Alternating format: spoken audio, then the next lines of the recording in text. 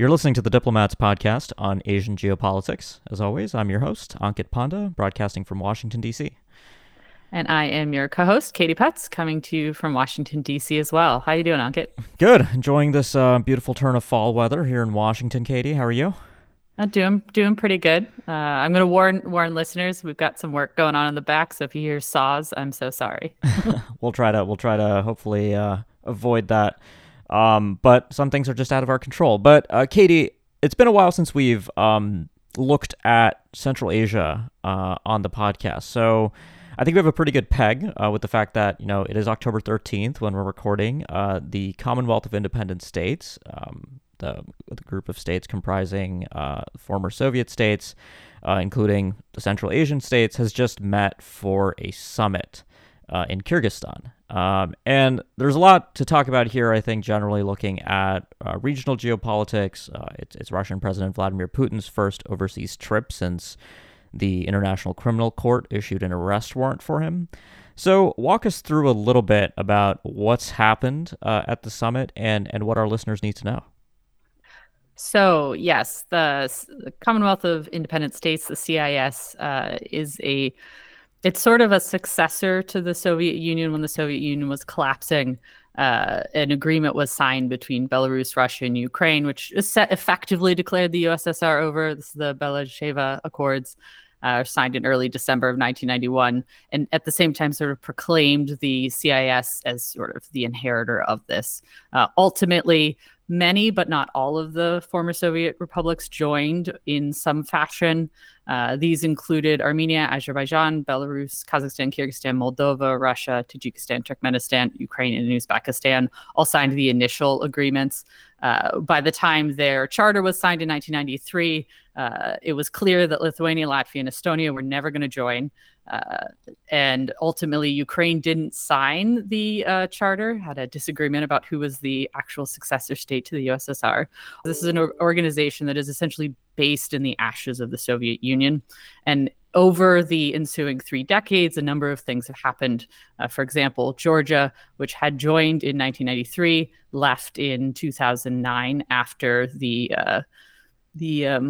South Ossetia, Abkhazia breakaway regions. Russia supported them. Georgia didn't want to let them go, which is essentially foreshadowing for what happened in Ukraine in 2014 and then 2022. All of this to say is this body is so intricately tied to the former Soviet Union that it's really hard to take it out of that context. What happened at this summit is Armenia didn't come, and neither did Moldova. Moldova is actively in the process of leaving the CIS, effectively over the war in Ukraine.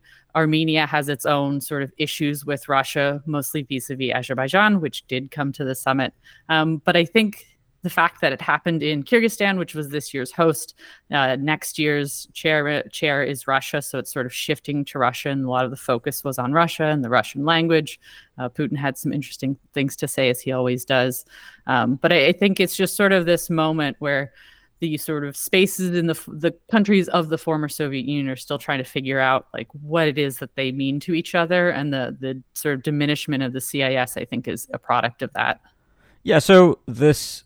Yeah. I mean, that is kind of the big takeaway I have here is that the CIS is slowly but surely disintegrating in relevance. I mean, tell us a little bit more about what Putin had to say, the relation that these states have to Russia, which I know, there's been a lot of kind of interesting moments in the last 18 months to 2 years, especially in the aftermath of the Ukraine war. So what are your takeaways there with regard to how the CIS views Russia in the current environment, or the other CIS states, rather, view Russia? Yeah, so it's kind of interesting, especially because Russia is the next chair. And so like all international sort of or groupings of this kind, whoever the next chair is gets a lot of focus in sort of the major summit. So I think that was going to happen anyway. But there is this heightened focus on Russia. In Putin, and like I said, had some interesting things to say. Probably the one that I've seen reported the most was he essentially said, it's important to work together with like-minded people from other regions of the world, with the countries of the so-called global majority, the global south, whose views are very close to us. I think that was a very clear reaching out to countries that are not necessarily in the quote-unquote Western camp, but maybe aren't necessarily in the CIS. They're not former Soviet states. I think he's trying to position the CIS as something in addition to all of these other things that Russia has going on. And some of the ones that I think that jump to mind are, the Eurasian Economic Union, the CSTO, the SCO. Actually, the SCO Secretary General was a guest at this summit. So there is this sort of, I think, a cynic and a bit of if you have a little conspiratorial mind, you might say this all sort of ropes into this idea that Putin is trying to reconstruct the USSR as best he can. I don't know if I would go that far, but it certainly is trying to continue to place Russia at the center of a network of countries that essentially say, like, we have allies, we have partners. All these countries want to hang out with us. It's also important to note that in 2024, Russia's chairing BRICS as well. And he mentioned sort of bringing these two groupings together. I have no idea what that would actually look like in practice. But on a narrative level, it is, again, Putin and Russia trying to demonstrate its sort of centrality at a time when, if you're coming at it from a Western perspective, Russia is very much on the periphery of sort of proper diplomatic society these days. Right. That's not the view Moscow's trying to push. Well, this is actually a good segue into what I wanted to ask you about next, which is, of course, the Central Asian states value their sovereignty and independence, and they've been pursuing an independent foreign policy by holding a bunch of summits with the U.S., China, the European Union. When I was in Berlin, I actually got held up by Kazakh President Tokayev's motorcade because all the Central Asian leaders were in Germany. And so, maybe to look back a little bit to what's happened in this past year. I know, we're kind of lumping Central Asian countries all together here, Katie, and that's probably unfair to do. But tell us a little bit about, these summits that have happened. What are Central Asia's broader, or what are the priorities that the other Central Asian states are pursuing right now, despite these Russian attempts to kind of keep the region firmly in Moscow's near abroad, so to speak, in terms of its sphere of influence and its orbit? How are the Central Asian states coping by reaching out to other countries? I can tell you've talked to me long enough about Central Asia that you threw that in. All the Central Asian countries do have their own sort of foreign policy bents, but we are going to talk about them as a region for simplicity, but for simplicity's sake and for understandable reasons. They have, when it comes to external relations, they have very similar sets of interests and very similar ways of going about things. As you noted, this year, I think, maybe somebody can tell me I'm wrong, but I'm pretty certain this is the most number of meetings that all 5 Central Asian leaders have had with various other world leaders, sort of in this steady drumbeat fashion. In May, all 5 were in Xi'an for a summit with Xi Jinping.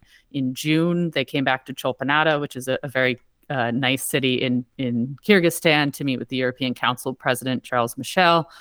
U.S. President Joe Biden hosted them in September in New York, and then German Chancellor Olaf Scholz met with them in September in Berlin after the New York meetings. And so that sort of steady clip, I think, points at this effort on the part of Central Asian countries to kind of remind all of these other powers that have interests and want things from Central Asia that they have their own thing going on. They will entertain all callers. I think this is a thing that Central Asia often gets sort of talked about as if Russia or increasingly China can just kind of push them around and tell them what to do. And that's not really how it's ever worked, and certainly not how it works. But with these diplomatic engagements, you're sort of seeing, I think, sort of a recalibration on the way that external powers like the United States, like the EU, sort of envision Central Asia, because, like it or not, Central Asia is attached to almost every major geopolitical issue of the day. If it involves Russia, Central Asia is a part of that conversation. If it involves China, Central Asia is a part of that conversation. And so, since those are sort of the two major sources of, I would say, sort of geopolitical tension, Central Asia ends up being part of that conversation. Mm-hmm. And I think it fits in sort of all of the Central Asian countries to certain degrees have what we like to call multi-vector foreign policies. It is their policy to talk to everybody and to try to work with everybody. They have specific things that they want. And they're certainly, this enables them to get away, I would say, with certain, in particular, human rights violations that are not great and are not good for the Central Asian peoples.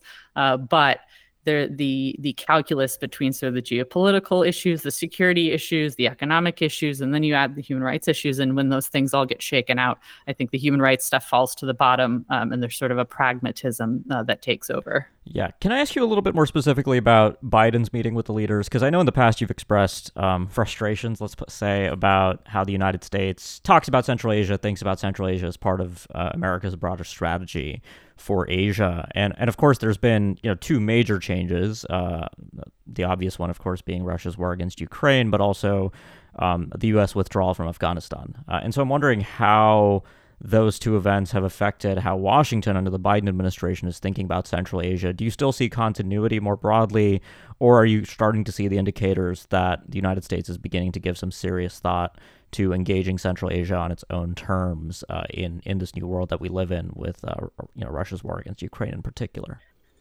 I mean, I think there's broadly continuity still. Towards during the sort of latter half of the Trump administration, there was a new Central Asia strategy. There hasn't been a new one produced yet, and the main features of that strategy were these ideas of territorial integrity and sovereignty, and sort of upholding Central Asia's ability to be independent, and an effort on the U.S. part to sort of envision a non-Afghanistan centric Central Asia foreign policy.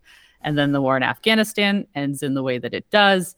And then you have the war in Ukraine, which I think refocused attention on Central Asia in honestly a way that was maybe good for U.S. foreign policy in Central Asia, because those who deal with Central Asia policy in the State Department, certainly, and around the U.S. government, had another thing to say, like, this is why you should care. Because I think it's a big struggle for pretty much any neglected region in Washington to sort of jockey for position and jockey for time and jockey for money. And I think the war in Ukraine adds to that pitch. When you go into the budget office and going to Congress and saying, like, we need funds to do X, Y, and Z in Central Asia, you have to be able to say, like, this is why Central Asia matters. The war in Ukraine kind of gives that some added emphasis. And so I think there is that attempt in Washington to engage with Central Asia in a longer term fashion that is not necessarily just about what the U.S. can get out of Central Asia, but what the U.S. can give to Central Asia and what the U.S. provides. And that's obviously not as much funds as China, for example. And no American diplomat would tell you that. But there are things that Central Asians want out of the United States. One of the things I remember from when I spoke to the U.S. ambassador in Bishkek this summer, he told me, I can't get enough English language programs. Like, that's all they want, and they want more of it, and there's high demand for that. So these sort of softer things, I think, don't get a lot of attention. They're not very sexy on the geopolitical conversation. But the fact is, across Central Asia, those are the sort of things that are in demand. And that says something about the value of the U.S. in the region. It's not as like high profile as development projects. It's not as high profile as security cooperation, but it says something about where those connections can be made. And I think there is an effort in Washington to follow through with that. But again, Central Asia is extremely far. Central Asia is not always a top priority. And I think when you do have to make those lists of priorities, it doesn't always come in the top 10. Certainly in the last year, there's been a renewed interest, and all of these meetings highlight that. The question is, where is that cooperation going to go next? So there were several interesting features and things to come out of Biden's summit with the Central Asian presidents. One that I wasn't expecting, but also makes perfect sense in sort of the U.S. geopolitical positioning, was a discussion of critical minerals and Central Asia's role in that whole race, which is something I don't think comes to the top of almost anybody's mind when it comes to Central Asia. But then you think about it a little bit longer, and maybe it should. And so that's something that I'm watching to see how that's operationalized and what is done, because that is the race for critical minerals and rare earth minerals, and that whole sphere is really important to the U.S. government. And so if that important conversation can involve Central Asia, then it might get a little bit more of attention in that sphere. So keeping an eye on that. Yeah, that's really interesting, that final set of observations you made on minerals in particular. I could imagine if the U.S. does produce a new Central Asia strategy, that it might be entirely subsidiary to the administration's broader China strategy, which, of course, officially the administration says, there's a separate strategy for X region, Y region, the Indo-Pacific. That's not a China strategy, but it's I think pretty difficult to deny that a lot of what the United States is doing around the world these days strategically is primarily driven by broader concerns about great power confrontation with China. So I'll be interested to see if we continue to see indicators that this is where the winds are going to blow in Washington on Central Asia in particular. Yeah, and I think that lends itself to essentially the Afghanistan criticism of U.S. Central Asia policy, just sort of find and replace China for Afghanistan. And maybe that's how this is always going to be. But I will also be interested to see how that, it is about China, but it's not about China. It depends on how good the U.S. is at convincing the states of Central Asia that this is about them and not about China, but also it is about China. Yeah, well, going by the U.S. record in, let's say, Southeast Asia, I think there's going to be a lot more work to be done there. Yes, I would agree. Yeah. Well, Katie, it's always great to listen to you talk about Central Asia. I always learn a ton. So thanks for sharing your impressions and expertise. Well, thank you for asking me, Ankit. Always a pleasure. Of course. And for listeners, make sure you subscribe to the podcast so you can keep up with future episodes. And if you have been a subscriber for a while, but you haven't yet left us a review, please do that. We really appreciate that feedback, and it helps the show grow quite a bit. And finally, if you have any feedback or suggestions for content you'd like to see covered on the show, do reach out to either myself or Katie, and we're very happy to take that into consideration. Thanks a lot for listening, and we'll be back soon with more.